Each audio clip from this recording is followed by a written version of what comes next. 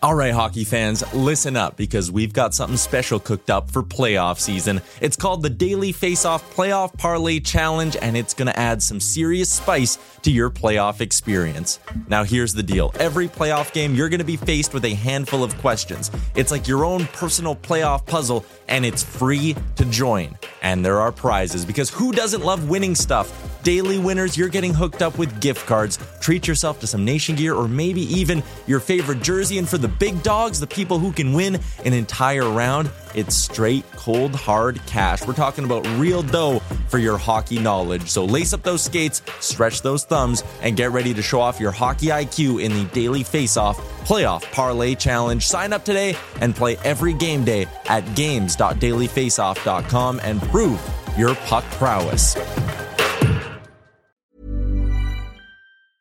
I'm Sandra, and I'm just the professional your small business was looking for. But you didn't hire me because you didn't use LinkedIn Jobs. LinkedIn has professionals you can't find anywhere else, including those who aren't actively looking for a new job, but might be open to the perfect role, like me. In a given month, over 70% of LinkedIn users don't visit other leading job sites. So if you're not looking on LinkedIn, you'll miss out on great candidates like Sandra. Start hiring professionals like a professional. Post your free job on linkedin.com/achieve today. Life is full of awesome what-ifs, and some not so much, like unexpected medical costs. That's why United Healthcare provides Health Protector Guard fixed indemnity insurance plans to supplement your primary plan and help manage out-of-pocket costs. Learn more at uh1.com.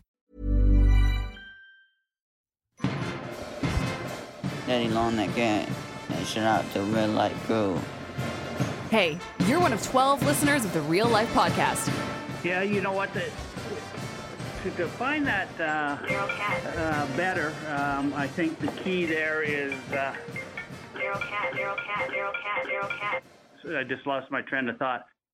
Welcome to the Nation Real Life Podcast. Tyler Rumchuk alongside me, Wanye, Jay. We got an exciting one. We got two former Oilers in here. Unbelievable. In the second half of the podcast, we're going to be chatting with Joaquin Gage. But first, we have a gentleman. 20 games in the NHL. 362 in the American Hockey League. That's a hell of a pro career. Couple years in Europe as well. He was a part of easily the best World Junior team Canada has ever assembled. Sean Bell, former Oiler. How's it going, man? Pretty good. Thanks for having me. Thanks for making your way on down. Yeah, it was a journey to get here. I couldn't believe Little Brick was a real place, you were saying. No idea. I had no idea this was here. Yeah, it's Little Brick is by definition a destination. Everyone driving by doesn't like, well, I'm just in a bunch of houses. I'm in the right place. And well, Little Brick is a house. So we are hidden in plain sight. Something we should probably precondition guests about is our intro. You probably heard that and are like, what the fuck was that I just listened to? That pile of it's random, high quality. Yeah, it's high quality. There's stories behind it. It's the top podcast at Little Brick intro. Of all the podcasts here, that's number one. It's by Easily. Country Mile. Yeah. But it's Bob Nicholson. When he's doing a radio hit with Stauffer on that, right? No, Gregor. With Gregor. Yeah. And then in the background, his phone's ringing. And since Nicholson's an old man, it says who's calling. And in the background, it goes, Daryl Katz. And it was right when Gregor was pressing him on what the culture of the Oilers was. Oh. And what does it mean to be an Oiler? And he bumbled and fumbled. And then Daryl Cates phoned him. And he really bumbled. It's the best because I saw Stauffer at the Outlet Mall probably about a month ago. I was with my girlfriend at the time, fiance now. Congrats. And thank you very much. And Staff was talking. I've known Staff for a very long time. And all of a sudden his phone starts ringing and he just pulls open his phone. He shows it to me. He's like, I better answer that, hey? And I'm like, yeah, it's Keith Gretzky. I get it, bud. You're a big deal. Yeah. Right? Weird flex, but okay. You're Gary Bettman. I get it. And then he proceeded not to answer it. So that was the best part about it. Man, Double flex. that's the most Stauffer story I've ever heard. That's great. So you're an Edmonton guy through and through. Like, you started playing your minor hockey here. You're back here coaching. You were with the Crusaders. You were with Nate. Now you're with the OHA thing. You're just a 100% Edmontonian. Yeah, born and raised. Some days I wonder why I still live here, especially after this summer. But it was a great hour. Yeah, it was a great hour. Beautiful. It was awesome. Awesome. I mean, I had to turn my heat on yesterday, so I wasn't real happy about that. But no, born and raised in Edmonton. I love it here. The people that you meet are fantastic. Everywhere I've gone, somebody's always brought up, just hockey, and they're just so passionate about, that sport in general. And I honestly just really love it here. We'll get to your career kind of arc in a minute, but I'm looking at like all the European places that you played. I think going away where you have actual culture shock makes you appreciate home more. Did you find that as well? Oh, 100%. You know, it's funny you say that because even when I went over there, I really enjoyed the places that I played. Obviously, I liked Germany more than, you know, some of the other places that I was at, but, you know, it was such a different experience. And then when you got home, you're just like, wow, this is actually a really nice place. And, you know, you appreciate it way more. Especially in a career where you're forced to move, right? Like pro athletes, they talk about it a lot. Like it's probably one of the few jobs you have where you get a phone call. It's like, hey, remember your life and how you're doing so well? Yeah. 180-degree turn. You're on your way out. Like that doesn't happen to anybody else. Yeah. You know, it's different. When you get dealt that card a lot in life, like you probably moved around a lot from the age of what to what? When did you actually get to come home and settle? From the time I was 15, because that was my first games in WHL, until basically when I was 30. So for a while. That's unbelievable. And so now you've got roots. Now I've got roots. And now you got a house. I've got a house. Well, I've had the house for 12 years. Oh, nice. So I bought it early. Smart. Actually, that was advice from Sean Brown. Yeah. So he gave me that advice, and he's just like, don't be that athlete that, you know, buys 15 cars and tries to spend it on vacations. Make sure you buy a house first and then kind of go from there. And that's what I did. And it's actually served me very well. So did you leave it empty every season when you left? Or did you have buddies stay there and be like, I'm going to kill you if you put a nail in the wall? Yeah, I had some people living in there. I rented it out a few times to, I think like people from Bird Construction. Oh, yeah. So they're here doing some projects. A couple times it was to a friend, and then that's when you just start to see the buddies come rolling in, and sending pictures. You're shaking your plants, and you're like, you guys might want to leave right now. Yeah, I can be home in like 6 hours with one connecting flight. There's going to be trouble. How was that house in its first few years in the off season? Was that just like was that HQ for you and your buddies? Oh, 100%. There were so many times where guys would just show up randomly, and they're, you know, drunk, and they're trying to like put barbecue sauce on the walls because, you know, like 20-year-olds are dumb. Oh, dumb as they get. Yeah, and just weird stuff. And you're like, why are you doing this to my house? And I'm going to get you back when you get your house. Yeah. In 10 years. Yeah. It was always like, we had buddies in the NHL growing up. When they would come home, it was so fun. Right? It was like everybody spread it, like went out to wherever, and then they would all reassemble. And it was like the fun of the summer of having that countdown. And then it's like, okay, one more week till I have to start working out again. I can't 100%. Be a degenerate with you guys. Yeah. Then we all felt like we had to clean our lives up too. Yeah. It was HQ right before you'd go to Iron Horse every single Friday, Saturday. Oh, nice. We had Bucky last week name dropping bars too all over the place. Oh, and your Remchuk had no idea what anything was. He's laying down like, oh yeah, you know, where was it? Azzies, yeah. I've heard of Azzies at least. Club Malibu, yeah. Club Malibu? Oh yeah, he was dropping those down. Yeah, he told the story. Club Malibu Grand Central Station, right? The one that became the ranch? No, there was no Malibu ever there. There's no. What was there before the ranch? The big country. Barry Tees. Barry Tees. He was talking about Club Malibu University, which was the one across from Steel Wheels. Yeah, the Armory. Yeah. Remember? Oh yeah, the Armory. Yeah. Now it's like a place for troubled youth. And for sure. It used to be a place for troubled youth too. They sold booze too. Yeah. We go there. I also I want to shout out because we're actually going to probably have a proper interview today because Chalmers, we can actually talk this week. Nice. Yeah, Chalmers isn't around. It's a very noticeable omission this week. It's going to be very nice. So Chalmers, thank you for not being here, so we can actually do a proper interview with a valued guest and not ruin it. Our missing buddy lectured Ladislav Schmid on what it meant to be an Oiler. Yeah. He'd played in a tournament in the Czech Republic and asked Schmid if he'd played in it at that age, and Schmid's like, no, I didn't make it, and goes like, yeah, it's for pretty elite 12-year-olds. Like, you probably didn't make the grade. We're like, what are you doing, man? So you got the easy week this week, the week off. Yeah. So where did you play minor hockey in Edmonton? I started off with Millwoods. Yeah. And then around novice? Pee-wee. Yep, a novice. Yeah, right in the game early. Adam, and then at Pee-wee I left and went to KC. Not for any particular reason. I just ended up going to KC. And then that's where I played Pee-wee, Bantams, and then off to juniors. And were you like a very heralded Adam? And were they like, you should see Sean Bell. He scored 14 goals the other night. Well, not so much in Adam. I started to kind of come into my own in Pee-wee. But I also had a couple other guys that I played with. Like, we had 5 guys that were really good. Myself, Dan Waschuk, Kyle Teague, Andrew Levitt, and Danny Smith. And like those guys were like really good. Like Waschuk was bigger than me, and I think I might have been like, I don't know, 5'8", 5'9" at Pee-wee, and Waschuk might have been 6 feet. Like he was a massive human being, and you know, we had some really good teams. When you're coming up like that and you're playing in a city like Edmonton, where like I think you can fly under the radar in some markets. You're like, I'm a pretty good athlete, but I live in, you know, wherever you might pick. Like I live in Orange County. And so it's like cute that I play hockey, but it's like confusing to my neighbors. But then if you're in Edmonton and you're like, when did the hype start around you when you were growing? Like, when all of a sudden is it like going to the rink and there's parents in the crowd that might be a little bit crazy and like that kind of situation? Well, the crazy parents were there right from the start. So novice. Yeah. Because you're always on a rep team, right? You're always on a rep team, and, you know, the crazies are always there, and they're always trying to get their kid to do something a little bit better. So those guys are always there.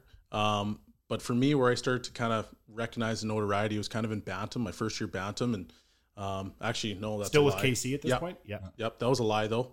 It was when we went to the Quebec tournament. You went to the Quebec tournament? Yeah, so cool. we got to be signing the Edmonton autographs Oilers. and stuff? Yep. Yeah. So we got to be the Edmonton Oilers. Did you have a card? We didn't have cards. Okay. No. So what were you signing? Programs? We were signing programs. Some of the guys were signing females. Yeah, Starts young. We'll leave it there. Yeah. Pee-wee's big time. Yeah, Oh, some yeah. pants and stuff like that. So nice. it was a very interesting time, and that's kind of when you start to recognize, like, okay, there's something going on here. And then once that first year Bantam hit, and then you started seeing all the scouts in the stands, and you know, they were trying to talk to your parents and this and that, and guys were coming up to you and talking to you and just see how you're doing. You're like, okay, well, I think maybe there's a little bit of notoriety around. I feel like that Pee Wee tournament is where like each year a year of like global hockey elite kids become men. They go to Quebec. Like Ladislav Schmid was on the show and he was talking about, he's like, I went to that tournament in Quebec. That was crazy. Like a lot of people who go there when you're a little kid, like it opens your eyes. It gets referenced a lot. It gets and I know, the like, brick tournament too. Did you play in that? I played in the brick tournament as well. Oh wow, jeez, you're living my dream. Because you're not signing boobs at the brick tournament. You're No, like you're not there signing yet. a coloring book. Yeah. I remember growing up, like anyone who went to the Quebec tournament, I'm just like, oh my God, like this is like celebrity status. There was a guy in our school that did. I was like, this kid's the coolest kid, and he played at outdoor rink, and I'm like, oh my God, like it's like as a youth, like, and even like still as adults reflecting, like that tournament is so actually crazy in terms of the talent that goes through. For a lot of kids, it's first time in a plane. Yeah. 100%. You're bringing your sticks in the airport. You're like, I am Sidney Crosby or whoever it is of that generation, right? Yeah, we lost to Rick Nash's team. 12-year-old Rick Nash. Yeah, Toronto Marlboros. I still remember that because I got a penalty with like, I don't know, 2.5 minutes left. And I came out of the box and I got a breakaway and I missed. And then they went back down and scored. Game over. Rick that Nash? was the semifinals. I don't know if it was Rick Nash at all. But Rick Nash. Yeah. Was there anyone else like between the brick and the Pee Wee tournament that you like played against and you remember like, okay, yeah, you played against Rick Nash. Was there anyone else? From the brick tournament, there was Dustin Bufflin. Oh. He was there. Fanouf was on Little my Big team. Buff. Little Big Buff. Yeah. Was he just crushing dudes then? Oh, yeah, he was crushing guys. And he was a forward then, too, He was a right? forward at that time. Nigel Dawes was there, Oh, yeah. and he was like probably the phenom. He's of all lighting up the phenoms. KHL Yeah, still. Exactly.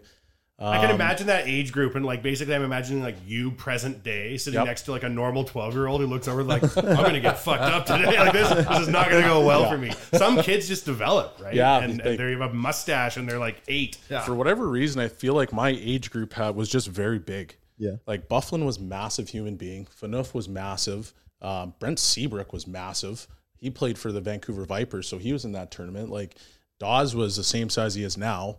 So like it's it was just a massive age group for whatever odd reason. It's got to be amazing to see. Now you're drafted 30th overall, correct? Yep. So to imagine as a pyramid, all the little kids when you started out, when you were a novice, all around the world in markets that are like, I am going to play in the NHL, and you're like the top 30 of the kids your age globally. You ever sit back and reflect and just be like, oh, those little kids at the rink can kiss my ass because when time turns out, I was better than all of you. Like what you've done with your career is such a 0.0001%. Do you ever sit back and reflect on it? From time to time, Yeah. It was a great accomplishment, and it was an honor to be drafted at that high of a position, and just to even play professional hockey. Because a lot of guys have careers that are 1, 2, 3 years, and then You're they're 15. done. And I was pushing 10, 12 years, so it was. And the only reason I really stopped was because I got injured. Yeah. I mean, I sit back and I say, okay, well, I could probably still play. I feel like I can at least, and I look at guys that I grew up with, and they're still playing over there. If you get to Europe and you get in good spots, like you can have a 10, 15-year career just in Europe alone. And free Audis and cool apartment buildings and tax-free everything. You're in the European Union. You're flying around everywhere on the weekends. I think it's a much better life than people actually like give it credit for. 100%, but you got to find the right spot. And I got lucky. I ended up in Mannheim, which is probably one of the top places in Germany to play hockey. And they treat you like royalty. The Tigers? Adler Mannheim. So it's Adler Eagles or Mannheim Eagles. Yeah.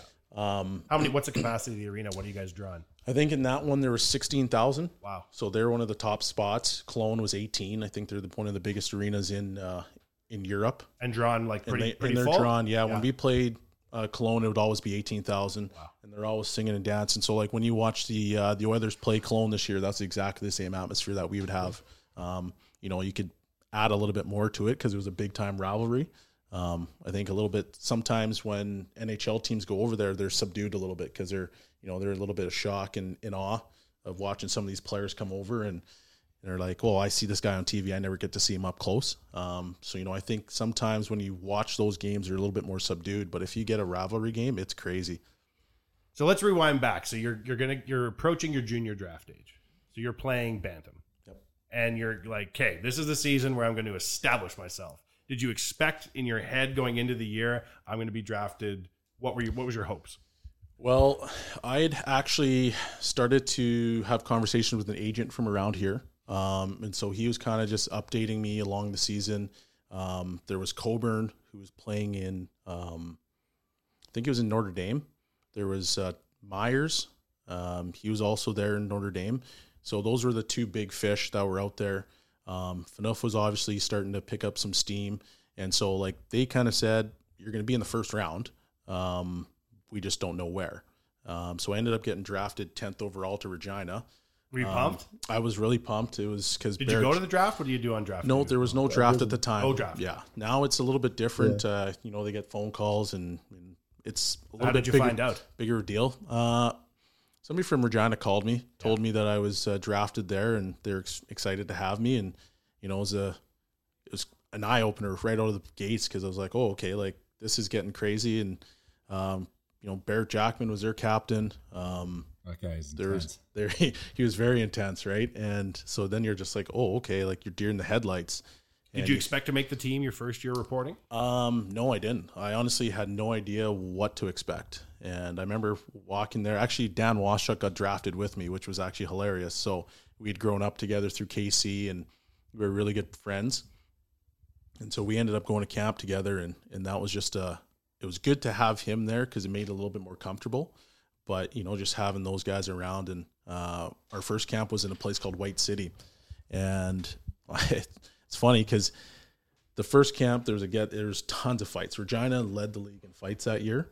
And because I'm a big kid, guys are trying to go after me. And I remember that one of the guys came up and said, hey, Sean, don't worry about this. We got this.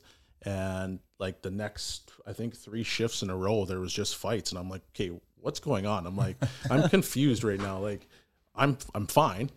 Like no one's doing anything, but they just decided that they wanted to handle it because I was the guy that was coming in, right? Sick. So it was awesome because I felt part of the team. Welcome to the Pats. Right away, exactly. Yeah. So that was awesome. Well, you played in the Dub when it still had some teeth. Yeah. Like it's still like of all the 3 leagues, I still think I always, I'm a Western boy, but I always put WHL in terms of like still like got a tougher element to it, but like that crazy Quebec Senior League that's owned by bikers, and then the Dub, and then the rest of them. Right? Yeah. Because when I played when I was there at 15 years old, I played 4 games for Regina, and 3 of them had line brawls.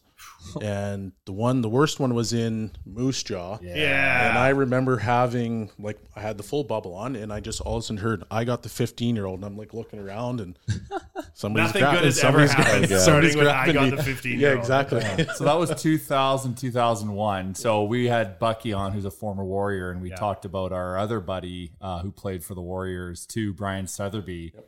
He was a little bit physical. Was he involved in that line brawl? I honestly don't remember. He might have actually been away for the World Juniors because I know Jackman was away, and all the guys were saying there's way more tame of a game when he was not there.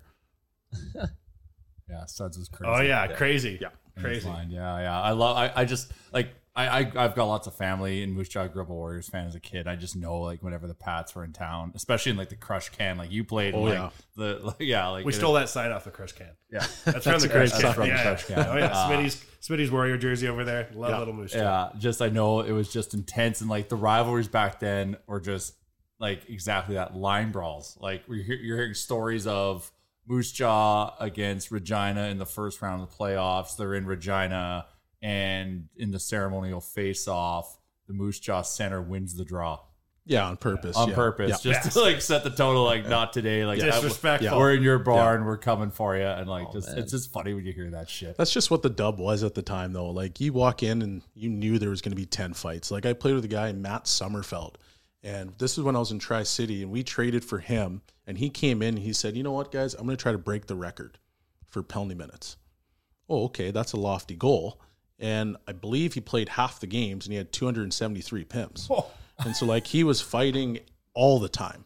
But that's just standard practice in the dub at that time. If one dub game from that era was played now, they'd be landing like the Coast Guard on the roof of the arena, and they would encircle the arena with troops, and everybody there would have to go get PTSD counseling and shit. No, that's 273. They weren't issuing 10s yet then, were they? 10s was pretty hard to get. Like, you had to commit murder for that. Oh, yeah, you grew up in the jungle, man. Like, it's just crazy. So how long were you in Regina for? I was only there for the 4 games.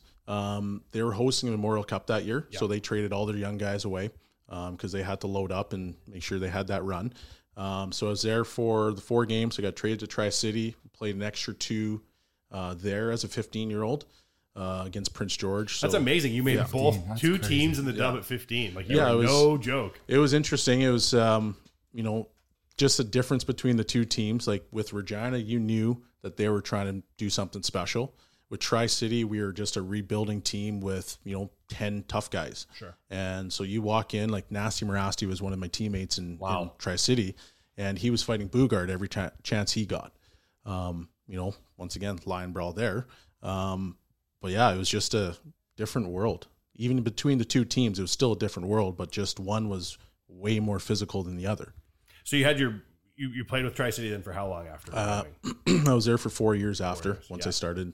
And kind of walk us through your time there for those who maybe are unfamiliar. How did it go? Well, so the first year was, have you ever seen the movie Major League? Yeah. So our owner was like that. He wanted to move the team to Victoria, so he was trying to spend as little money as possible. It was a franchise that was really in flux, but we had some really good players coming through. When Bob Torrey got there, he decided that he was going to get rid of all the tough guys. So Nasty Morasti got traded up for Scott Kelman, which was unheard of because it was a tough guy for a guy that ended up scoring 90 points, and it was just 1 for 1. And so he made some really good deals like that, and we started to add some skill. So once that first owner left, we brought in... He failed in his attempt. He failed in his attempt. Unloaded the squad. Yeah, big time. Yeah. And then the next year, Brian Burke, Glenn Sather, they ended up buying the team. They wanted to move it to Chilliwack. Bastards. Exactly. Nobody's showing Tri-City any love. And we had actually a really terrible season. Like, that was my draft year, and it was an awful season. We had 2 12-game losing streaks. Guys didn't want to be around. It was really ugly. To go 30th on a team like that is bad. Even more impressive. Yeah, it was not good. There was bar fights everywhere. It was really, really amongst bad. Teammates. I remember there's one game we played in Kamloops right at the Christmas break, and all the older guys went to the bar because you have to be 19 to go there. And I remember looking out the window for whatever odd reason, and all of a sudden I see 4 or 5 of our guys in a bar fight against a bunch of other guys, and like getting the wheels beat off of them. Oh shit! And I'm like, oh, okay, well, guys, we got to go. Yeah. And I remember like running downstairs, and by the time we got outside, the situation has turned. Like, our guys were on top. Yeah. Nice. It was really ugly, but at that point now our whole team's out there. Yeah. And you're like, this is not going to go very well. And like, that was the kind of stuff that was happening in Tri-City at that time. Just the tail end of being able to get away with that. Now. Exactly. Now half the little kids have their phones out live streaming the entire fight, and you all go to Guantanamo for crying out loud, right? Exactly. But then my third year, it all kind of turned around when we hired Don Knockbar. He was just like kind of no nonsense. Coach? He was, coach. Yeah. And he really turned that franchise around, and it's basically what it is today. So you mentioned like the time in Tri-City, the team was so bad, but then you almost like rose above that, like to go 30th overall, and then you were making World Junior teams not long after that. Was it frustrating for you to like be having the personal success, but then be on a team that was just like at the level Tri-City was? Yeah, it was a little frustrating. It would have been nice to have a little continuity with coaches. My time there, I think I had like 5 coaches in 4 years. So that was hard. And Who does that sort of interrupt? Who does that remind you of? I've read about it on a very good website. And a whole bunch of really young, gifted players can't quite seem to find their... It's like an orange and blue team. There you go. Could be, yeah. Weird. I don't know. But then you do get drafted.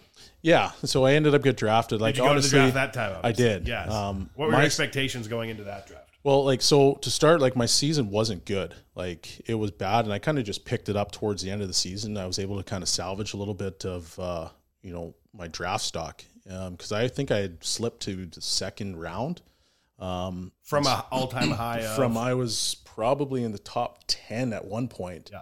And then I just kind of had a free fall. It's hard and you're not in a winning team. Yeah, and it's hard when you don't have stability with coaching. You're trying to constantly learn different schemes and strategies, and this guy believes in this and this guy believes in that, and we want you to do this and we want you to do that. So there was just no continuity in that sense. But I did go to the draft. My billets from Tri-City joined me there, and it was an unbelievable time. It was in Nashville. Oh, wow. And I actually had family there and I didn't even know. And so when I got there, my mom was like, I'm going to call your family. And I'm like, what family? She's like, well, we have a bunch of family here. And so then they showed up at the draft. Cool. And, yeah, it was really cool. And then when I got drafted, they just cheered so loud, and, it kind of took me back a little bit. So it was a pretty special moment. That's an amazing moment. Yeah, that's super. And what a city to have a draft in. Oh, yeah. It was Can't fantastic. go out, though, unfortunately. Can't go out, though. Can you? Or You can can't you? go out. Exactly. Once you're drafted, you can go out anywhere. We were down in Nashville a couple of years ago. We walked in. We couldn't believe that each bar can make their own booze. You know that rule down there? No. So in Nashville and the whole state? Oh, well, you're allowed. They all make their own moonshine. Yeah. So they're like, hey, you want some homemade Fireball whiskey that we made here in the bar? We're like, yes. This is yes, I what do. a great place to be. 60%, yeah. Oh, God. What an amazing arena, though, to open out onto that street of all the little honky-tonk and country bars that were so important in the formation of country music. You can literally imagine people starting their career on one side of the street and peaking on the other side of the street. 100%. It was... It's a very cool city. It's one of those cities that now is one of the fastest growing cities in America. And if you have a chance to go, I'd highly recommend it. We're going to work, maybe, it all depends on the schedule. 1 year, we will do a nation vacation to Nashville. This year it's Vegas. Yeah, this year it's Vegas. Next year. Is that a vacation, though? Oh, yeah. Nation trips are not a vacation. It just rhymed, so we just kind of gave it a catchy name. Yeah, Vegas. Yeah, Vegas and Nashville are definitely not vacations. You need to take a vacation after that one. Yeah, it's like a pre-rehab party. Then you go on a nation trip, and then you come home, and then you got to clean your life up after. Yeah, well, that's the thing. It's a Kickstarter to your own little self-cleansing program. Yeah, because it gives you the guilties. It's your pre-wake-up call. Yeah. No, it's smart. It's doctor approved and certified. So you get drafted, and then after that, you start making those World Junior teams. What was that like, going to those hockey? Because before the World Juniors, you were involved with Hockey Canada a bit with the U17s and stuff. But the World Juniors is that pinnacle event. So what was that like getting there that first year? Where was it your year? My first year, it was in Helsinki. Sick. So all the guys that were on the team, we'd grown up together. It was very interesting how it worked. So, the under 17, Team Pacific, Team Ontario, Team East, for example, all those guys that I made the team with, we all played against each other, kind of just growing up the whole way through. And for whatever reason, we just all bonded very, very quickly. And so that first year when we got to Helsinki, Crosby was a 16-year-old at the time, and guys really took to him very well. In what way? What do you mean? Just because they're like, oh man, he was just such Crosby? Yeah, he was such a nice kid, and at the same time, you're like, this guy's like a phenom. And he was making plays. You're just like, what? So you're Sean Bell. You're sitting there and you see a young Sidney Crosby and you're like, holy shit, I've never seen a human being do this type of stuff. Yeah, it was just his backhand was a missile back then too. He scored one goal where he was below the bottom of the circles and he went short side shelf with a backhand. And you're just like, wow, that is an unbelievable shot. And, the fanfare around him as well, that at that time, all of our guys were just kind of like, okay, we need to kind of protect this guy and insulate him. And, because everybody was in awe of him.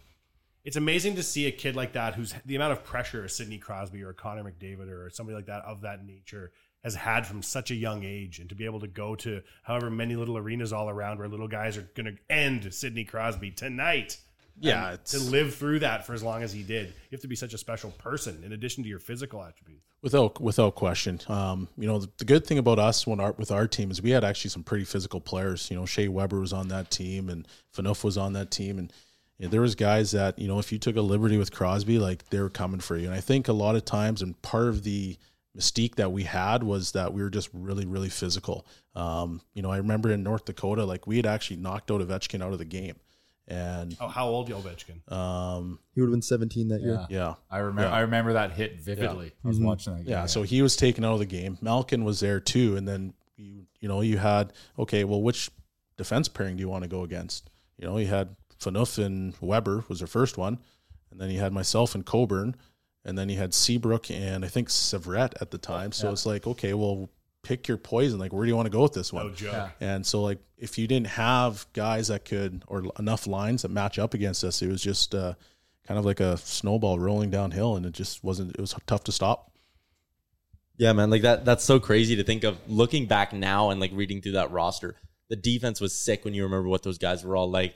And then the forward core too, like Jeff Carter, all those guys. Do you still look back now and kind of just like, damn, that's an impressive group? Yeah, I was actually talking about this not too long ago. And the crazy part was, though, that Eric Fair and Ryan Stone actually led the entire Canadian Hockey League in scoring at the time. And I think they might have had like 100 points at Christmas, and they didn't even make the team. So, like, if you think what you could have actually had, and I'm not taking shots at anybody because all the players were awesome, but, like, take two forwards away and put those two guys on, like, how much more scoring potential would there have been? Yeah, that's pretty intense. So coming out of there was the year you guys lost to the Americans, right? That was Helsinki. Yep. And then that next year you guys won it all. Yep. What was that redemption like, and like having that same group back for that almost redemption tour? It was pretty disappointing because I think we carried the game. And some of the goals that were scored, the one rolls up Fleury's chest protector and rolls in behind him. The other one was off Coburn's face. And it was just one of those things where you kind of like looked, you knew you probably should have won it.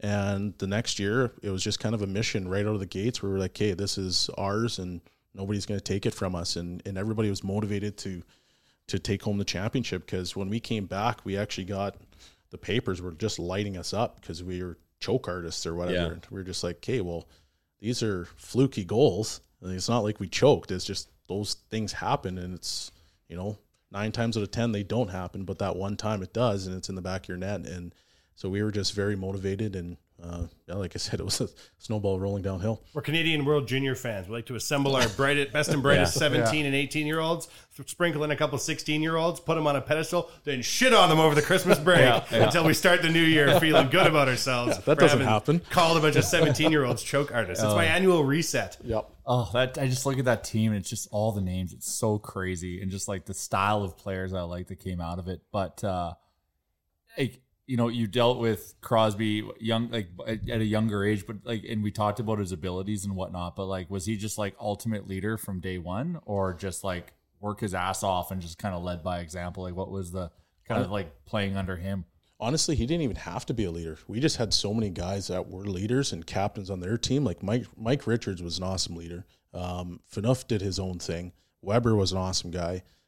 You just go down the list, and everybody was kind of a captain or assistant on their own respective teams. And, nobody really had to lead. Everybody just kind of said, hey, we're going to pull this thing together and we're going to go. Like Patrice Bergeron ended up on the team, and so much he depth. Yeah, okay. So you basically leader. have like all the best captains of the past 15 years on this team. It was nobody really had to lead. It was everybody just kind of said, listen, guys, like, this is where we're going, and get on.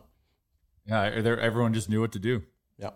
So from the World Juniors, then your NHL career began quickly after that, and we only have about another 8 to 10 minutes here to talk about your NHL career, which is crazy. We may have to do this in a two-parter, sir, if you don't mind, because the people are going to be like, really, they went heavy on the minor hockey and then just sort of glossed over the back 15-year pro career. The one thing I wanted to talk to you about, the word culture, it's like such a buzzword now around sports, really. You were around a lot of American League teams, a lot of NHL teams as well. Could you tell when you walked into a team, like, hey, I'm walking into the Montreal Canadiens room here, like, there is a culture here, and like, could you tell when like a room was good and a room was bad just from like walking in it, kind of?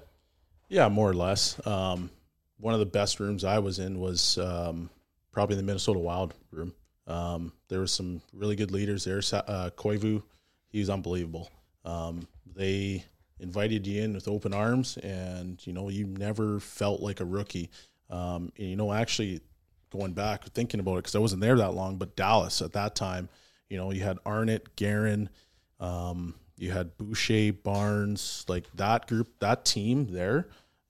From the minute I stepped foot in Dallas, I felt like I was part of the team. And, it was easy. You just go, show up and be comfortable and, let your skill shine. And then when you have teams where the culture is not great, you're kind of walking on eggshells a little bit, because you never want to piss someone off or, say something that's going to, offend someone. And you don't put your best foot forward. And it's just what it is. It's not, I don't think players are coming in to be, to fail. Like, they show up and they kind of understand the dynamic of the team, and, new players coming in or players coming from across the world, they come in and they see that. And a lot of times they just don't want to step on toes. And that's kind of when things go sideways. As an organization, like as a program, regardless of league, what do you do? Like, are you even able, as an executive or coaching staff, you must register that your room is off.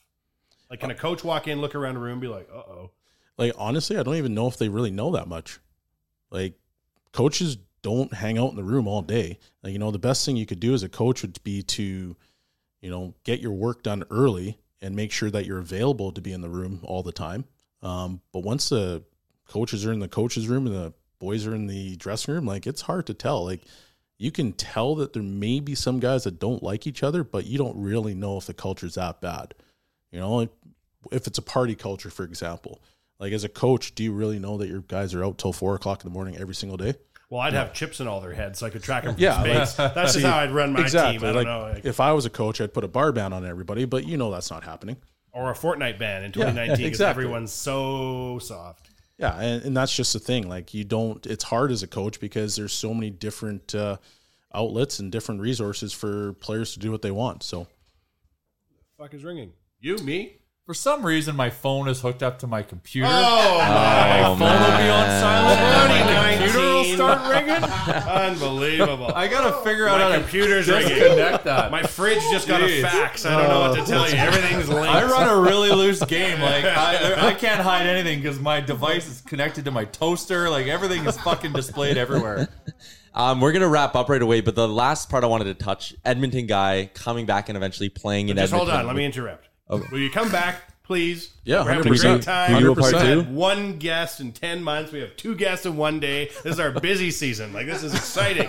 Will you please come back? I don't want to gloss over the back because I think this is very interesting and going well. But Joaquin Gage is here, and this is going to turn into a situation. So absolutely. Can we book a part 2? Yep, for sure. All right, now go ahead, your Ramchek. Getting a chance to come back and play with the Oilers, it was brief, but still, like, what was that like when you signed that deal to come back and play in Edmonton? I was very excited.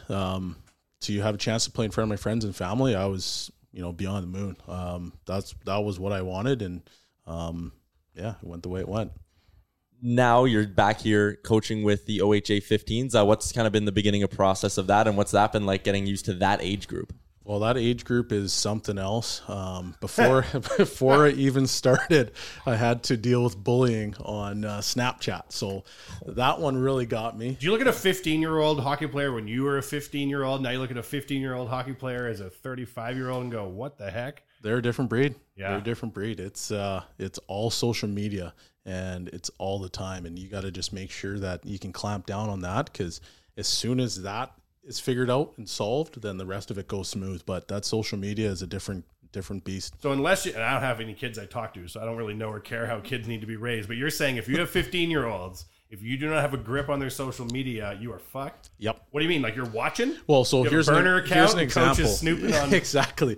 I was at HP1, so my coaching certificate here in Alberta, and Michael Chan, who works for the Edmonton Oil Kings, was there, and he was talking about, the curfews for their team.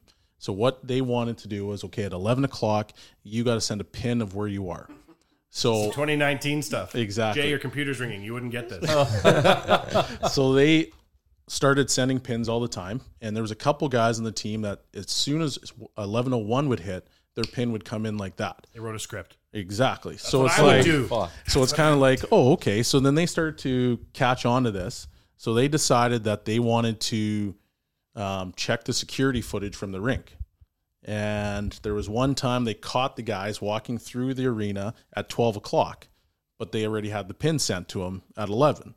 So they're like, okay, well, we got to change up our social media game and our curfew game. So they decided that, okay, now you have to send a Snapchat story of yourself at home with your billet family so that we know you're home. Wow. All I do to get around that is just have some videos in the can of me waving up my billets with it being dark in the background. Exactly. Meanwhile, I'm cosmic bowling at West Edmonton Mall or whatever kids A do. green screen with a loop of just AI. Nobody's real but you. Yeah. It's a Snapchat filter you got made. Exactly. Billet. Yeah, the billet filter, yeah. We just got to the surface of a lot of it, but yeah, we're definitely going to have a part 2 of this conversation with Sean Bell. Thanks for your time today, man. Really appreciate it. Thanks for having me out. Thanks, buddy. Thanks, man. Have you got holes to dig, earth to pack, and roads to build? Then you need to call Japa Machinery Group. Does your equipment need a service? You can't fix stupid, but here at Japa Machinery Group, we can fix everything else. With a full range of parts to keep your equipment running smoothly.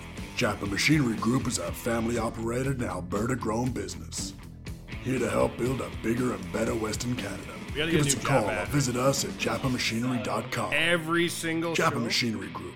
Join the family. Welcome back, Nation Real Life. Wanye J, Tyler Yaremchuk, no Chalmers. We replaced him with 2 people we prefer much more. I think that's probably fair to say. Famous people. Famous people know things. Winners. Infamous. And that voice you just heard is Joaquin Gage. Gager, how's it going, man? Good, buddy. Thanks for having me on. Yeah.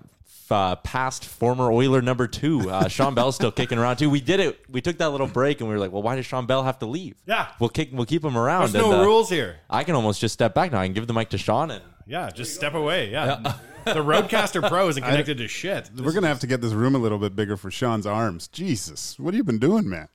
I live at a gym. Holy smokes. Well, he did say earlier that he still feels like he can play, and he definitely looks like he can still play. Yeah, no doubt. Oh, my gosh. I'm not going to any more alumni skates if you're shooting. Jesus. I usually don't even hit the net anymore, so it's all good. That's all right. I read you just said hitting the net. I was reading an article on OilersNation.com. Fantastic website. Fantastic website. I believe it was someone was doing a review on Smirkov and anyways, it's about Smirkov, about how he's evolved, like his shots evolved from like he always used to miss the net and probably led the OHL in missed net shots. Like way wide, and now he's improved that. Anyways, you brought that up, saying missing the net. Like this is a guy who's trying to improve on trying to hit the net. Anyways. When you guys look at kids today and you're still very active in the game, do you look at them and do you feel sorry for them, or are you envious of them because it's all still in front of them? Or do you look at it now and be like, I don't know if I could have done it in 2019? Yeah, I don't think I could have done it. I don't think, just because the time requirements to be that skilled at this level. I definitely miss it at times. But I don't, sometimes watching a game, I'm like, oh, that'd be fun to compete at that level again, and do that. And then there's other times going, phew, thank God I don't have to deal with that anymore. So it's, I'd like to play, but I don't think I'd like all the stuff that comes along with it too, I guess, if that makes any sense. Oh, totally. Yeah, kids are so much more advanced right now in terms of their skill set. And I was at the brick tournament the other day, and Mick DuPont's kid is out there, and he's going cross ice, one-timers, bar down at 10 years old. And I'm like, that is disgusting. I don't know if I could do that anymore. It's unbelievable where these kids have gone. Have you ever seen that thing on Instagram? It shows the person doing the bar at the Olympics in 1912. Yeah. And then in I think it was 2018 or whatever it was. And back in the day, it was you're holding on by one hand. You have a cigarette going, right? You're high-fiving people on your team. And then you see now it's octuple flips, dismounts. What's it going to be in another 100 years? The floor program was just a series of cartwheels. And now they're doing triple flips. You just walked around the outside waving to the crowd and you got a silver medal, right? Yeah. The progression in sport is just insane. Especially when you talk about hockey, the speed is just insane. The shape these kids are in, and just obviously all the skills training we were talking about earlier off air, I guess you say. Yeah. Offline. Just about all all it is just the time they put in to become these skill robots, and then it's just trying to now the problem to solve is how do they apply it. And a lot of people, and that's the secret sauce is how we can teach these kids how to shoot a puck at 100 miles an hour, but now how do you teach them to hit the net in a pro level game? I remember when just before before we had a lot of NHLers in the at the Olympics and things, and we had somewhat of a minor league team going to represent Canada at the Olympics, and we'd get crushed by these teams. And they always said how Canadians they play well in games, but they don't have the skill level as a lot of European teams. And I think there was a balance there where we were, we have to work a lot harder off ice. We have to work on our conditioning and skating skills, puck skills. So I think at the grassroots level at Hockey Canada, they started incorporating that to younger kids. And but I really think we've lost our way a little bit, just with so much on specific skills and not enough just playing to have fun. You like to see, just coaching some goalies over the last few weeks at my buddy Ian Gordon's camps, the smiles on these kids' faces, it gave me a lot more appreciation of what I did before, because I remember being that kid with those smiles, right? So I mean, I understand I love kids that want to be on the ice 8 hours a day, but it's tough when you see the kid that doesn't want to be on the ice, but someone off the ice wants him to be on the ice all day, right? Yeah, like do you remember like when you went to the outdoor rink and things were just not structured, right? Like you always had to read and react to different plays. Now kids, they're so structured in everything that they do that when they get on the ice, it's got to be that structure, and this is exactly what's happening. There's not that reading react. And, a lot of times I think there's more and more coaches going to, the outdoor arena style where it's, smaller games and go play. Be creative in what you do. It's not, okay, today you're going to toe drag right here and wait for this defenseman to move his stick, and then you're going to try to push away from him. Like, that stuff happens maybe, 1 out of 100 times in the NHL.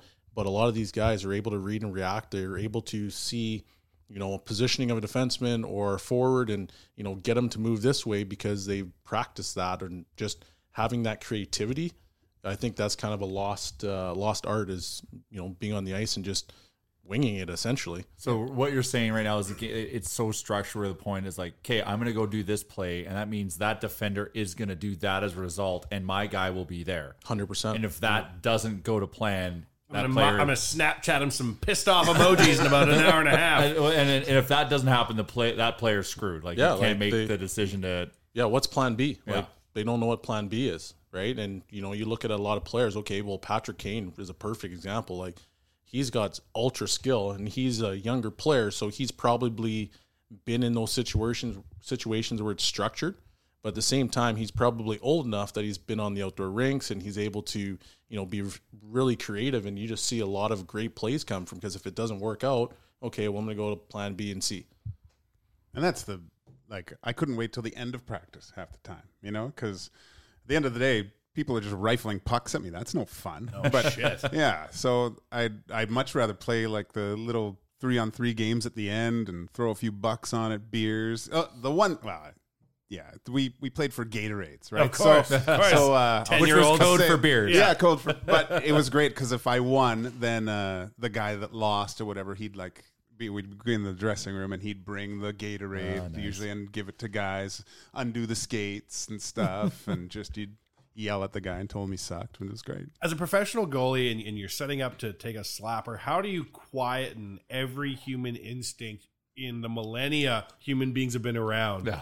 When a fucking speeding thing is coming for you, you get out of the way. The most unnatural thing. For most every human, it's like, something's coming for me, I'll get out of the way. How do you stop that? I really don't know. It's just it's a weird thing I can stand in front of a shot like that and just sit there, like, because it's awful when you get hit. Like, it's going to hurt. It's terrible. It's dumb, but I mean, I did it for so long, and you just, it's a progression. Is it just your training? Like, you just trained it out of you to be afraid? Yeah. Oh, yeah. It's funny when I do the goalie camps, and you see the one kid that's scared of the puck. For sure. And you're just, and then so I'm shooting or someone's shooting. I go, tone it down a little bit. Then you're you're chucking muffins at this kid and they're not helping them. No, it's not helping them at all. You got to set the parents aside and be like, we need to have a talk. And he's out there with brand new gear and price tags on it. Oh my gosh, it's so shiny. Like I go around and shoot pucks at all the kids' new gear and just to put some marks on. Sure, it. I put the first mark on that stuff. But yeah, some of these kids are rolling with $1,500 gear and they don't want anything to do with that puck. For a normal person, we went and sat in the lower bowl of an NHL game a little while ago. It's terrifying. Even if you're in the first 10 rows of the lower bowl, like if you're watching how fast the game moves to this level, let alone being entrusted to stand at the zone everyone's currently shooting at as hard as they can. Well, you guys were talking about how the conditioning of these athletes. Now, I remember a few years ago, sometimes the Oilers, we have this little luncheons and stuff, and it was actually at Rexall, I remember, and McDavid was first year on the team, and I don't know if you guys ever go to the horse races, but when you go see the horse races and they parade the horses out so you can see them before, right? And the term, he looks like a racehorse. Like there's a difference between a working horse and a racehorse. And seeing Connor and Nurse, completely different body builds from even when I stopped playing. They were lean and not really big up top as much, and but their cores and legs, that's all they cared about. But they looked like racehorses. And then, watching them on the ice and how quickly they move, it's unbelievable. But I think they're more prone to injury. Sometimes a little cushion can help you in the corners. Remember when we saw that? Remember we saw that Dallas Cowboy at the mall? Remember when we were in Dallas at one time? We saw the reserve. Was he like a wide receiver? Something? He was on the practice squad. We saw Dallas Cowboy. Talking about somebody who looks like they are just bred for this role, right? And he was walking around the mall in Dallas and 0% body fat and his musculature, he was just walking around. You're like, that guy for sure is currently in the middle of a training program, some variety, drinking that. People didn't look like that 20 years ago. No. The guys were massive, and just benching and squatting and just huge. We had the He-Man action figure swings when we were taking slap shots. It's terrible. Sorry, that was funny. Well, hey, laugh away. I have to ask, just because we're talking about the insanity of being a goaltender. What's the heaviest, hardest shot you've ever faced? Or who? Sorry, you can say me. Yeah. Well, you take it easy. Were you known for your cannon? No, yeah. No such thing as bad PR. Yeah, exactly. No. You usually backdoor and just tap ins all the time. I think. But there was a guy. His name was Darcy Martini, and I remember that guy. Really? Yeah, he was with the Oilers. This guy, so fun. There's so many good stories about this guy. Really hairy man, unibrow, full back hair, and the one just. Real hard shot. I'll get to it in a sec. But go on about his back. Yeah. Let's talk about his back more. It was my first year pro, and you couldn't shave the rookies anymore. Those are the sad days. Yeah. The only team that did was Rochester. They still shaved their rookies back then. But try shaving a rookie now. When you say shave, shave their whole body? No, just their heads. But we were playing the Rochester Americans, and the Kevin McClellan? Yeah. He was playing in Rochester. And we played Rochester in Cape Breton, and all the rookies that weren't playing were sitting up in the stands, and they all had hats on. And we're in warm-up. McClellan's skating around, and it's quite quiet in the rink, and he yells out, "Hey, take those fucking hats off." To all the rookies up there, and he saw all these rookies take their hats off up in the whole arena starts dying laughing. But that was just minor league stuff. But oh god, yeah. But anyway, Darcy Martini, we couldn't shave our rookies, so he decided to shave his number in his back at our rookie party. There was some bad screech rum or something, but you could see the numbers in his back until Christmas. It was you could see it till then. Oh my gosh, he was a great guy. But the hardest shot, his snapshot, everything hurt. He made the puck feel like a shot put every time he shot the puck. And even when he'd get the puck on the power play, everyone would just get right out of the way because it was coming high and hard. And out of control. No, it was never going on the ice. And it hit the glass or went in. So as a professional goalie, so you're very well known, you're paying attention to everybody on the ice. Why does a guy like that not have a bigger impact, you think, in the pro game? Is there a variety of reasons why the hardest shot you ever saw didn't have a big game? He was not motivated enough to be an NHLer, that's for sure. But great guy, great player. Like, he had all the tools, big, strong, could skate, but just didn't want it. Didn't have that extra gear to. I remember my first rookie camp right after the draft in Edmonton, and he was there because he was coming out of college, and Slats had bought this scale, but it only went up to 300, and Darce got on it, and it went like flat zeros. He had just broken his back, so he didn't do anything, but he was way overweight, and Slats was throwing this thing in the training room and goes, this fucking scale doesn't work. But Darce was like, all right, it was like, went to 280 and he was like 292 or something like that. So he was all pissed that his scale didn't work. It was so funny. Isn't that the same one that Larocque had to get on a couple times? Oh, it got upgraded. Yeah. It got upgraded to meat hooks. Oh, yeah. George. You see, George, yeah. I saw pictures of him in the Pride Parade. Jeez. For a vegan, I don't know how many vegetables he's eating now, but I don't know either. He must be down at the zoo with those elephants and going into that bag. Oh my gosh! The only thing I feel sorry for when see George is the ice when he's skating on it. Oh my God, Georgie's a big man. He's always a huge man. Yeah. He was my roommate his first year. Not a lick of English. And when he first came in the league, like we stayed in the hotel. We were at the old Forum Inn together, and sharing a room with George, that was tough because he was this big, huge man, and he just wanted to play and like wrestle. Like I would come home and he'd be waiting for me behind the door and like jump on me and throw me around the room because I was like, George, stop! But he's a man child. It was funny, good times. I love the Forum Inn.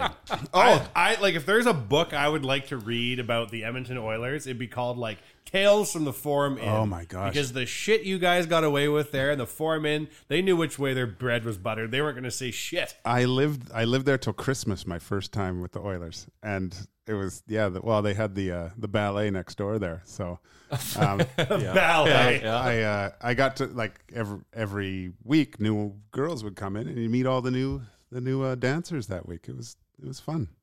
What year did they stop making the Forum Inn the billet of the Edmonton Oilers? Oh, I don't know.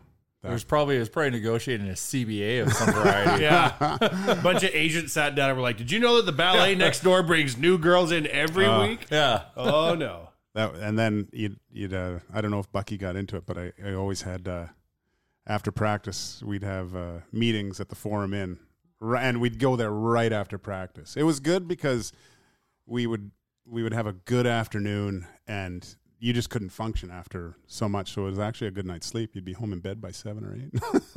The original Arena District. Yeah.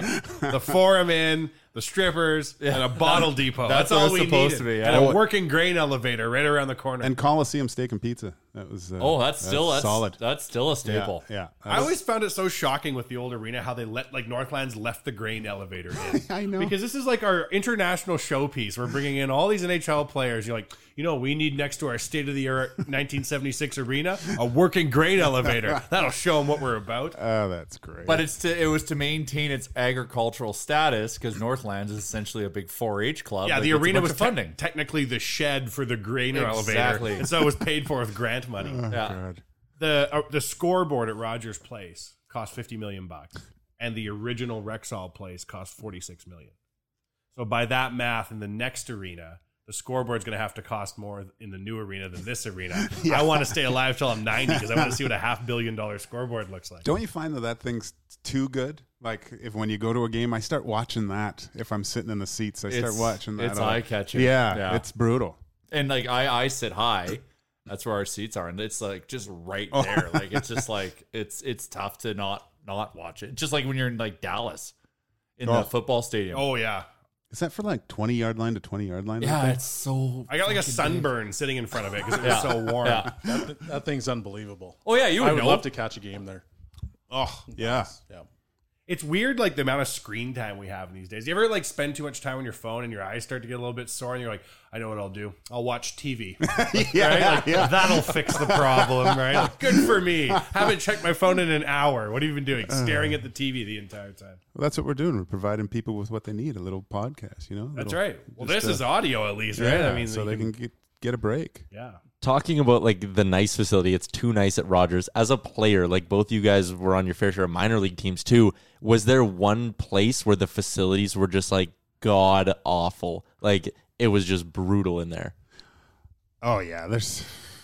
Well, where do you start? Yeah, this is a good one. I remember just when I played in Germany, a lot of rinks were outdoor rinks, and my first 2 years there, you could still smoke. So in the outdoor rink, so you would go, you would warm up. You'd look, and all these people are lighting up with cigarettes, and you'd go in after, and you just reeked of smoke, like your jersey. How many people would come to these outdoor games?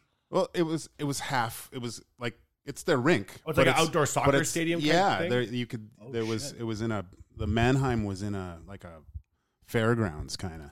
Yeah, it was covered, but the walls, like I guess if you had the walls on the outside, that was all open. So it had a roof, but the sides were all open. You tried doing that in Edmonton. That's the story how 16,000 people froze to death on a Tuesday night. Yeah, no, but I mean, Jeremy, the beer's flowing at those things, right? And where our dressing room was right above the men's washroom, and it sprung a leak. And so we came in after warm up. You're working hard and stuff. You come in, you're breathing hard. There's nothing like hitting a wall of urine after warm up. And thank God I sat on the other side of the room, because the one side, everyone's clothes got just drenched with urine. Oh God, it was really funny. Tough bus ride home, that's for sure. Oh, the haves and the have-nots on that team that day. Yeah. Divisive. But it was good because you had the double-deckers in Europe. So the team bus was a double-decker? Yeah. Oh, that's a nice touch. Yeah, well, the coaches were down, and then the players were all up top, and we forced the urine-soaked players downstairs, and we That's got to be for kids today. Looping back to talking about 2019 minor hockey and junior hockey kids, the bus rides now have to be so different, because back in the day, pre-cell phone, pre-smartphone, what'd you do? You played cards, you knew your teammates, you hung out and watched stupid movies. Depends on your coach. Like my Ken Hodge, who was my coach in Portland, he sat. Like most coaches sat at the front, coaches at the front, media, everything, and then players work your way back, seniority, older coolest guys at the back. Yeah, exactly. Yeah. Ken Hodge sat 3 rows up from the back of the bus and smoked Marlboro Lights. You know what I'm going to do? I'm going to go right in the middle of all my athletes and smoke unfiltered cigarettes. Yeah, so that's good coaching. And they were lights. They were lights. Yeah. So he'd be an athlete. You're going to Brandon or whatever, and all of a sudden you're trying to sleep, and you're just like, "What's that smell?" And you see your coach sitting there smoking on the bus. And then we weren't allowed Walkmans. Look, I'm really dating myself with Walkmans. Huh? Walkmans were cool. We weren't allowed them. He wanted you could read, or you had to talk to your teammates. And so, but he, I think the reason why he sat in the back was he didn't want guys chewing tobacco, right? So, well, he's blasting. While he's smoking, eh? Hey, you kids, if you want to smoke, fine, but you can't be chewing on this bus. So he would get up, and then, guys are chewing on the bus, but guys would be sitting there, and he'd walk past them and then come back and put his thumb right where the guy's got his dip in, and then rub it in and make sure he couldn't spit. Like he'd make sure he just sat there with the chew in his mouth and had to swallow. And so it was I don't think you could do that anymore. Can you imagine taking a rookie today and just bringing him through a Stargate and being like, "Okay, now you're a rookie on a dub team back in the day. Here's your chewing tobacco. Here's your carton of cigarettes, and you better be prepared to be shaved." There was nothing good that happened. Some teams were really bad too. Jeez, well, that was tame in Portland. We didn't do too much. That wasn't bad. You have any runs, Belsey? No. What was the worst arena you ever played in? Probably Swift Current. Like when I was a rookie in Swift Current, you had to unpack the bus and you had to go down these icy stairs, and it was like very steep. And as a rookie, you're carrying these trunks down. and you got your dress shoes on. So like it's dangerous. Yeah. Like if you fall and you're the guy on the bottom, you got a trunk on top of you and your own player kind of hanging out like right on top of you while you're dead, probably.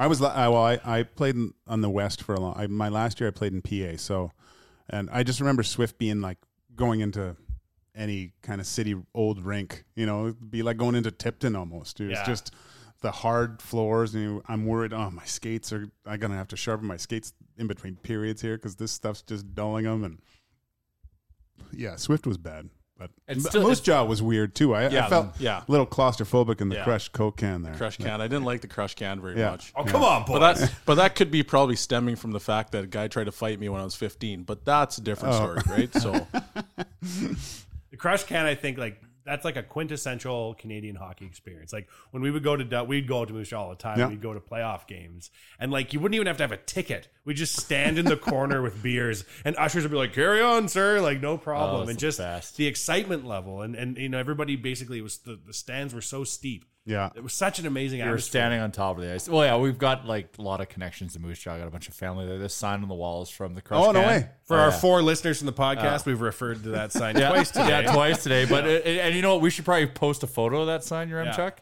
Thoughts? Oh yeah, concerns? Big time. Your Chuck's doing emails too. Oh, yeah. I get it. See, it's all good. He's too busy Snapchatting. They always Snapchat. That's a quintessential Canadian hockey experience. Yeah. So was Prince Albert. Yeah, PA. That's where I played. Yeah, PA. It hasn't changed. PA? Too. Yeah, Oh. my 20-year-old year. That was. Yeah, it's pretty bad in there. Yeah, that's really bad. Really bad. Yeah, that's probably the worst rink in Canada, I'd say. And it's still the same. Sorry, like they got Prince those Albert. double seats still and stuff. Double seats. It's like Smarties everywhere, Yeah, right? Like yeah, just- they're all different. They're all Colours. different What's a colors. Yeah, just, it's weird. Oh, it's artistic. yeah. Wasn't that where they had the ladder this playoffs? Was that PA? The ladder. Remember the guy put the ladder in the end zone so you could see? Our friend Carey sent it to us. Remember he was up on the ladder? Yeah. Was that Swift Kern or was that No, that would have been PA. PA in the Mem Cup this year, right? Yeah, that would have been The PA. guy brought a 6-foot ladder. And Come he was, on. Yeah, and he was in the end for like the final game, and the usher let him bring it in, and he was standing there on the top. Yeah. Only in PA. Yeah. So does Swift still have its old arena? I think they so. upgraded Yeah. it though. Did they get the league ultimatum like Moose Jaw did? Like if they didn't get a new arena within so many years, they were getting their franchise pulled. And like 4 different plebiscites failed. With like, do you want a new arena? No. Do you want a new arena? Okay, we're gonna get that new arena. You guys won't stop talking about. That was the fun part about like I played in Portland and big like the Trailblazers played where I played. You're at the Rose Garden? It wasn't built yet, Okay. so we were still in Memorial. the Glass Palace there. Yeah, yeah. So, and then we, Seattle, Tri-Cities was nice. It was a brand new arena back then. So, we played in the Tacoma Dome. Oh no! And so it was weird. It was like a baseball stadium playing a hockey game, and the glass there was so high that they started selling these telescopic blowhorns. So a guy could sit there, but it went up and they could yell at you on the ice, right? So I remember Cale Hulse just in warm up going by and just hitting they were just cardboard, right? So he's smashing all these people's. They encourage fans yelling at you. Oh, yeah. Different It was days, great. those. Yeah. While they're smoking cigarettes in the stands, I assume. No, just in Europe. Those were bad. The one there was only another one open rink in Germany in Augsburg, and it was deep in a valley kind of. So I remember one time the snow was howling, and it must have been about -10 that day down there, and I'm drinking water, and I came to the bench in between plays at one point, and my jersey was sticking straight up because I had gone down or something, make a save, and my jersey froze like straight up. Like you had to crack it and bend it back down. We had pregame skating in Augsburg, so it was still open when I was there. Oh, really? And so our coach it was sunny, and there's parts of the rink that had sun, and then there's parts of the rink that had shade. And our coach was like, "Okay, we had Freddie Brathwaite as our goaltender, and he's like, okay, guys, you guys have to shoot from the shadows to warm up Freddie, because if you shoot in the sun, he's not going to see it." Freddie Brathwaite had an amazing career. I remember one time we were in Germany. No, we were in Denmark watching a German league game. And I'm like, we're on like a bus tour, right? I'm like, look at the TV, look at Fred Brathwaite. And he had like a 68 save performance. And it was like an amazing time machine. Like there he was, still playing in Europe, still playing well. A lot of guys go over to Europe and play for a long time in front of a lot of fans and have great careers. Oh, it's living your life in reverse kind of for me. Like I basically retired, went to Europe for 10 years before I had to come back here and start working again. But it's great. So let's talk about that experience like overall. So I know you were the MVP of the British Super League. Yeah, I won the Hart. No big deal. And then what other leagues did you play in over there? I played in the Swedish League, the German League. Swedish Elite League. Yeah. German. Yeah. Is it called the German Elite League? DEL. Yeah, DEL. And then I played in the Italian League my last year. Cool. What was your favorite? Oh, I really liked Sweden. I mean, I was on a good team, playing well. I lived in Stockholm. Like, it was fabulous. Like, just awesome time. And, I mean, it's basically the NHL of that country, right? So you're treated well. Everything's so professional and stuff. So it was really easy to perform and do well. If I'm a player and I'm looking at, do I want to play in the A? Or do I want to go play in Sweden? Do I want to go play in Germany? Do I want to go play? Like, I've been making a very hard argument. Because I remember it was my third year pro, and I really sucked that year. And the Oilers weren't going to re-sign me. And one of my teammates told me, hey, I want to talk to you. I got this guy in England. He wants you to come over and play next year. And this is like my third year pro, and, you know, you only get in it to play in the NHL. Yeah. That's where you want to be. Yep. Like, anyone who tells you different's lying to you. So I said, no, man, I want to play in the NHL. And so the next 3 years was bouncing around from American League team to American League team to taking the buses everywhere, played in the East Coast a bit, back in the American League. I got to play on Team Canada in 99. And then I played in all those tournaments, the Izvestia, Spengler, and Sweden Hockey Games, the Finnish Cup there. And I was like, wow, you know, I can do this. Like, this is fun. So that year of traveling all over the world, I was like, yeah, man, giddy up, let's go. And I had signed with Nuremberg in the German League, and it was right before World Championships, and Tom Renney was our coach. And so I asked Tom at the end of the year, is there any interest in me playing in the NHL? And he said, Gager, there's not, but Edmonton needs a goalie in Hamilton for the playoffs. And I'm like, ugh. And I left on such sour terms sour terms with Edmonton, just because I didn't finish well and I wasn't playing. And he said that I'd love to take you to Worlds, but I got to take 2 NHL guys. It's just the way it is. And you'd be third guy. So you might as well just go play and have, you know, go to Germany next year and you're golden. And I was like, okay. So I went to Hamilton and I knew some guys there. So really easy. And we ended up doing quite well. I think we got to the semis or something like that. And the funniest part was, I got there and I didn't know the situation, but they had to win the last 2 games to make the playoffs or something. I was like, oh God, pressure. And so, yeah, we got. Do you arrive like that and feel like it's not your fight? Like, oh yeah, another team and another playoff push. No, you always want to be a player that's counted on and feel like you were part of something all the time. Especially as a goalie, there's no better feeling. But it was the end of the season. Everyone's got their exit meetings, and Scott Housen was the GM. And I'm packing up my stuff, and I'm not even thinking I'm going to go talk to these guys, right? Because I was just like the merc that got hired at the end of the season there. And they said, Scott wants to talk to you. And I'm like, oh, okay. So I went in, and I'd known Scott forever, right? He was my GM way back when I first turned pro. And he goes, hey, Joaquin, thanks for coming. And I go, hey. And we sat down and talked, and it was great. And I said, well, thanks for having me. I had a blast. And he goes, well, we'll talk to you this summer. We're thinking about signing you. And I was like, yeah. Funny one, Scott. Yeah, I'll talk to you later. He goes, no, seriously, we're thinking of signing you. And I'm like, okay, Scott, yeah, joke's over. I'll talk to you later. And then 2 days later, I got a call from my agent with an offer from the Oilers. And so I was like, Jesus.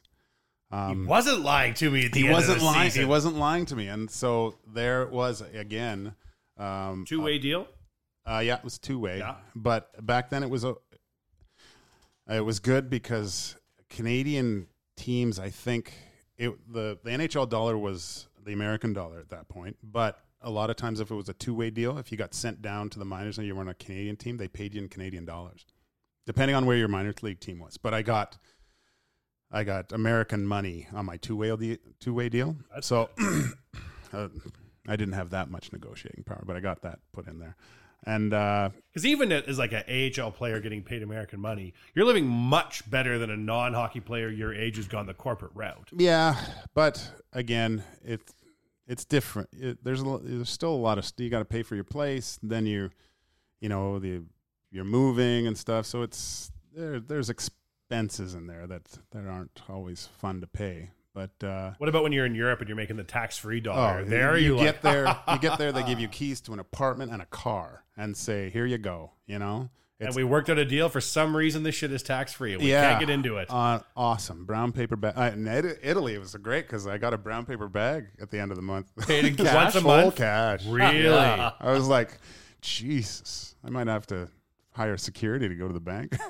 We've heard some of the horror stories. The guys who play in the KHL, and they're like teams. trying to come back, and like they think they're being set up to be robbed, leaving Russia. They're coming home with just cash. Millions of dollars. A guy I used to play against, and I was with him in Washington. His name's Martin Brochu. He was a goalie, really good. He went to Russia and hit all his bonuses. And from what I heard, he hired security to go home. Like he had two armed guards and escorts to the airport because he had a couple $100,000 in his suitcase going home. We heard a story about that. We won't say who because he might be listening. Very unlikely. I doubt he's in the K though, coming back with like $1 million cash and in a hockey bag, and people in the airport being like, "We want to talk to you over here." Yeah. He's like, "This doesn't sound right at all." Yeah. He got out by the skin of his teeth. Well, there was John Graham. I don't know if you ever heard that story, right? So John Graham, he went over there. He wasn't playing very well, and they were at a party, and police arrested him. They took him to jail. And apparently, like, the rumor is that the owner of the team met him at the jail and basically was like, okay, here's your options. You're either leaving now with no money or you're going to stay here in jail because you have drugs. And so he just kind of like, okay, we'll see you later. I'm gone. Didn't get his money. And I think that's when I ended up playing with him in Lake Erie. No way. That's the opposite of Houston pulling you aside because he wants to sign you. Yeah, I know. The other off season, like, well, Yeah. this season couldn't have gone worse. Yeah, jeez, that's crazy. No, there's no law there though. Back even when I went there with Team Canada, it was sketchy. Like we were flying all over the place and then busing from place to place, and we had two cop cars, and one in front, one in back of our bus. Just in case. I spent a lot of time down in Mexico City for work, and I'd never really been anywhere before where you take law and order for granted. Oh, yeah. Living in Edmonton, right? Yeah. Like, the police pull you over, they're actually on your side. Right? Yeah, if something bad happens to you, you call the police. Yeah. And if you're driving down the road, the likelihood you're going to witness like a horrible crime is fairly limited, right? And I imagine Russia in those days being a very similar thing, like lawlessness. After a while, like you are on edge. Yeah, right? it's the Wild West. It was like we flew in and then we were going to a place, so we had to take a connector in Moscow, and the ticket booth wanted more money, and Tom Rennie was yelling at this guy, and they wanted cash, and he was just losing his marbles, and then he stormed off, and then they said we're not loading your stuff, and then so Tom goes, grab it, let's go, and we went out on the tarmac in Moscow on this plane, and we started loading this plane. So sounds like a spy movie. Yeah, I was telling you this the other day. Yeah, we were loading this plane and throwing shit in there that we didn't know if we were supposed to pack it the right way and stuff. Scariest flight in my life. When I was talking to my Mexican buddies, they talk about how like I was the only Canadian they'd ever seen, and they're like, "You're just so nice." Like as Canadians go, are you nice? I'm like, I don't know. I'm on the nicer end of the spectrum, I'm sure. And after a while, they realize they're like, it's because no one's ever tried to shake you down. Like, what do you mean? They're like, well, you've never had like a guy in a corner like extort you because he doesn't want to move your bags, or a police officer pulls you over and he's, do you want the little ticket or the big ticket? Like in so many countries around the world, that's the life you lead. Yeah. Right? Where you have to bribe people to get shit done. It was one time we were going out in Moscow, and after the game, and we were at the hotel, and some guys left early, and some guys left the second wave of guys. I was in the second wave, but the first wave got there and they walked a bit, and I think some guys ducked in the alley to take a leak or something like that. And all of a sudden, sirens, cop cars came in both ways. They threw everyone up against the wall and were like yelling, "Weapons, passport, weapons!" And like, we don't have any weapons. We don't. And they took their passports, and then they took their wallets, took all their money, and threw the stuff back to them. The cops left. They took all the cash. All their cash. They were Russian rubles. Yeah. But yeah. Yeah, it was weird. The one of the you can see when Russian players come over here and everyone's like, "Hey, how you doing?" And they're like, "I don't know if I want to tell you how I'm doing." You're like, "Where have you come from? What's happened to you already?" I remember the one. It was really quite emotional. The every time you go, you get like a host that travels with you for an interpreter and stuff like that. And so our host, he was a great guy. God, I wish I could remember his name right now, but. After being there we were there for like a week and a half, and we all had all these rubles, and you can't even exchange them anywhere, right? What year was this? 99. Okay. So we just said, "Hey guys, give me all your rubles or whatever stuff," and we gave it to our host, right? So, and he literally fell to his knees and started crying. And he was hugging and kissing us all. And he was like, thank you. And I guess we gave him like a 2 years salary. Oh, wow. Yeah. Like he couldn't believe what we just did. Right? Yeah, I had a similar situation. Same thing. Yeah. Whereabouts was yours? We were in Yaroslavl. Yeah. And after the tournament, we gave all of our rubles away, and same thing. Yeah. He just broke down, started crying and thanking us. And it's crazy. You get home to Edmonton at the end of that trip, you're like, you know what? I don't really care that Bonnie Doon's A&W suck shit. Yeah. Because I am not getting pulled over by the police and getting fully shaken down for all my rubles or getting 2 years as a tip when I have a bus tour of kids. Although, because I remember we would, and Team Canada, we was based out of Calgary, right? So we would go to Cowboys a lot because our training schedule was like Monday to Saturday and Sundays off. So we would call Cowboys and say, "Hey, Team Canada's coming to Cowboys." So we know just what to do. Yeah, and then I remember like we went to Scandinavia, or we were in the Czech Republic, and then we went to Japan, and you go to those Eastern Bloc countries. It's tough to find a non-attractive woman over there, right? So we were especially when you're Team Canada. Oh yeah, so there was this. We were surrounded by all this beauty all the time, and I remember because you're so screwed up over those flights. So we came home and we were staying in Calgary one night, and then we were flying to Sweden the next day, and none of us could sleep. And I'm with my roommate, and I'm like, "What are you doing?" "Nothing. You want to go out?" I go, "Yeah."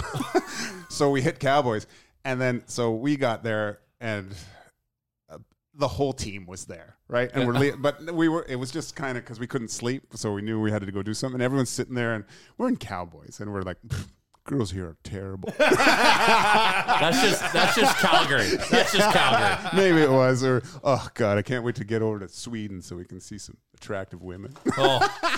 And they're all beautiful in Sweden for God's sakes. Being like in Italy, like I remember being in Italy. We weren't there for very long, but like getting up in the morning and going to like Italian 7-Eleven. The cool thing on the road is everything's exciting. For me, at least, right? Like, I'm going to 7-Eleven. Yeah, but Italian 7-Eleven. You see what a croissant looks like there? It's all upside down and weird. And walking out of like our hotel and seeing like a hungover Italian guy my own age who's like perfectly windswept and he's wearing like a tailored suit and 6 different belts. Yeah. And I'm like, shit, these Italian guys are taking life serious. Like, there isn't a slob in the entire continent. I hated in Sweden because those guys, they had so much style. They looked so good all the time. And I remember because home games, we didn't have to wear suits or anything. So I walk in, I remember the first game in my suit, and Fredrik Lundqvist, he was with Edmonton a bit in the minors.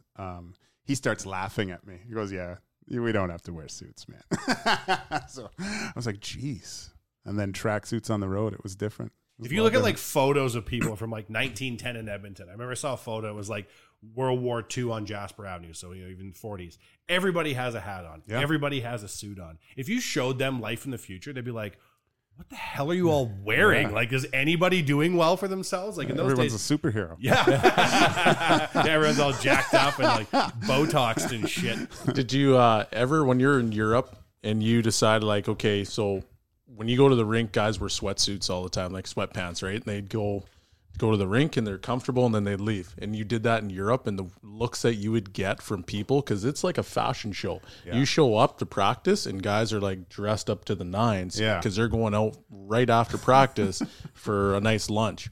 And I'll never forget the one time I did it, and guys were looking at me like I had 15 heads. And they're like, what are you doing? I'm like, I don't know. I'm just dressing comfortable. Like it's a different lifestyle. Like you go to the grocery store, you're not wearing sweats. Like you might as well dress up. Like it's just completely different. Yeah. No, everyone, especially Sweden and Italy, it was, and I played in a little ski village too, right? So it was just really rich Southern Italians from Rome would come up for skiing and stuff. It was unbelievable. The girls, I'm just imagining, must have been terrible. It was affluent Italian ski town. It was. I think trophy it was more wives of the, from Rome. I don't think it was the wife. It was the mistress that was coming with them. Mistress. There was. Yeah, there was a few older guys that they weren't their daughters. I'm pretty sure they were Russian mistresses. Yeah. Oh my gosh. Oh, it's just funny. I'm just thinking about the style, like Swedes, like anything they're doing, they're dressed to the nines. That they're like it's their A game at all times. Oh god! Even if you're going to take out the trash, they got their beautiful shoes, pointed toes, nice little scarf, hair, manicure, everything. I went into a store in Stockholm, and it was just for jeans, right? And they were Lee jeans, and I'm like, Lee jeans? You got to be kidding me! And I put them on, and these things were. I was like, oh my gosh, this is great. And in the back of my mind, I'm thinking, I can't wait to get home and get to Mark's work and pick up like 10 pairs of these things. Yeah. These things kill in Stockholm, boys. If you want to look good like the Europeans, then you should definitely go head out and check out our good friends at Indochino in West Edmonton Mall. Custom suits. You go get nice and measured up. They handle it all for you. I don't have all the information like Bag Milk does, but I can tell you that you will get a high quality suit from our friends at Indochino delivered right to your door in a nice box. You'll be looking good. You can go to grocery shopping in Sweden and you'll blend perfectly in when you head to Indochino. If you wanna look like a Swede, go to Indochino. I recently wore my suit to a wedding, and I channeled my inner Euro. I went no socks. Pants are slightly a little bit above the shoe. You know, I got it all tailored, all Euro. And, put a little beard oil in, and I felt like I was, Sven Downton. Good segue. Amazing. We teed that up. That's huge. That's well done. Nicely That's like half the battle of the podcast. Yeah. It's like, what can we jump in on and do an ad read? That's Poor Indochino, and they listen, and I'm like, there's no way they're gonna like that ad. They're like, no, it's good, it's organic. That actually is an interesting segue. So we're gonna be doing a lot more work together coming up in the new season, Joaquin, and like maybe just kind of give our listeners, all 6 of them, what's an expectation of what's coming up. Well, nothing but high expectations, but I don't really know what's. We're flying by the seat of our pants a little bit. The nation way. That's the nation way. Yeah, structure is not allowed. I like it though. Dusty and Cass and I are going to be starting up a little podcast. 2 guys and a goalie. So hopefully.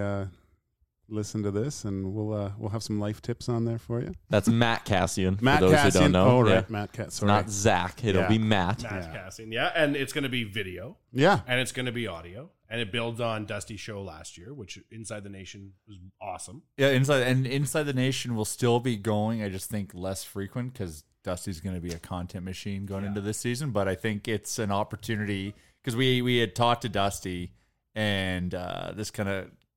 Came about over some beers on a patio, and leading into the season, like how can we find a way to do more? And this kind of podcast, video, vlog, whatever you want to call it, came to be. And we're like, okay, well, we need to kind of mount a team around this because there's going to be some kind of people's schedules change. Dusty can't always be there, and others can't be there, and we were fortunate that Dusty kind of reached out to, because Gager, you already work with Dusty here and there on his show and do some radio stuff. You bet. So, so he kind of assembled a team, and now we're actually going to have like a legit podcast with like people. Hey, motherfucker. I'm on like 144 of these things. That's it's good that ours is unlegit. We're the only way we know how to go. Exactly. But we made the nation. That's the way it needs to be. We can be unlegit. Who's going to fire us? Exactly. I'm not firing myself. Are you firing yourself? Not today. Not today. Not today. Not today. But yeah, no, I actually have guys that like have done things and pros. know things. Yeah. But like, is it going to be interview driven? Is it the news of the day? Like, what are you wanting to do here? I'd well, a little hockey, obviously, but like last night's scores, or I'd like that. I also want to do a bit Edmonton-based stuff. You know, like we're all. I think I'm the oldest one of the bunch, but just life experience. You know, Dusty's got small kids. I love hearing those stupid stories. You know, my kids. You know, just I want it to encompass everything, and if we can get some like Belzy.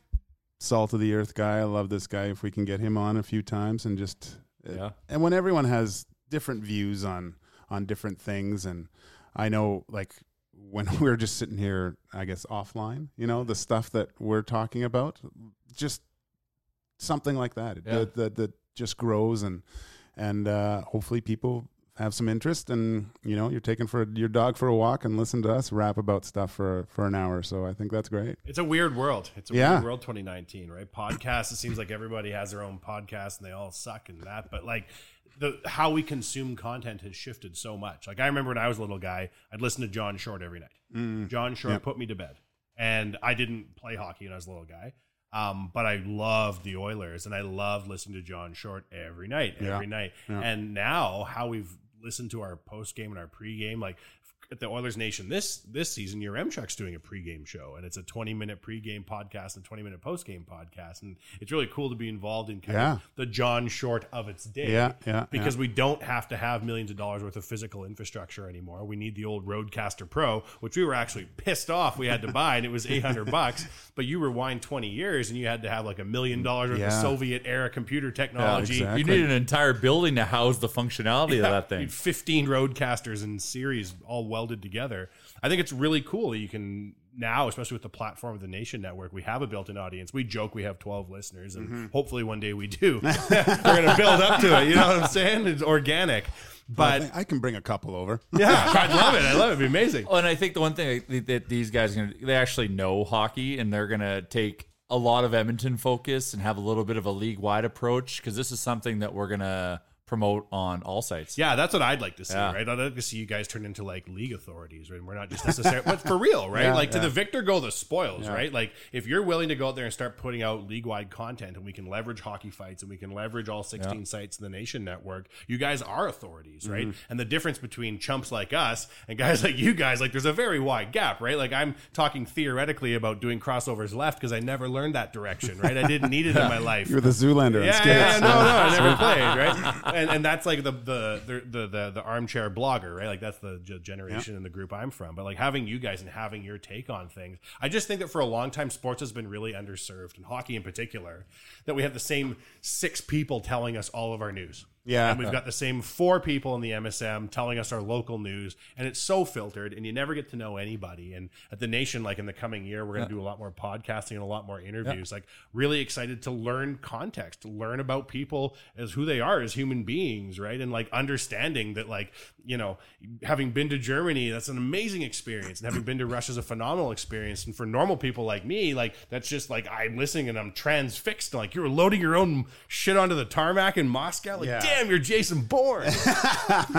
No, I would like it to be, because when I watch players get interviewed, it's just so methodical and green and set answers, and it's just the same crap over and over. And then I wish there was more players that had the freedom to just say what they felt and how the game actually was to them without having to watch their P's and Q's, right? Like, so hopefully we can provide maybe a little bit of insight over years of playing pro hockey, of our experience and how certain situations feel as a player in that situation in a pro environment, right? So, and you guys are going to be recording here at Little Brick.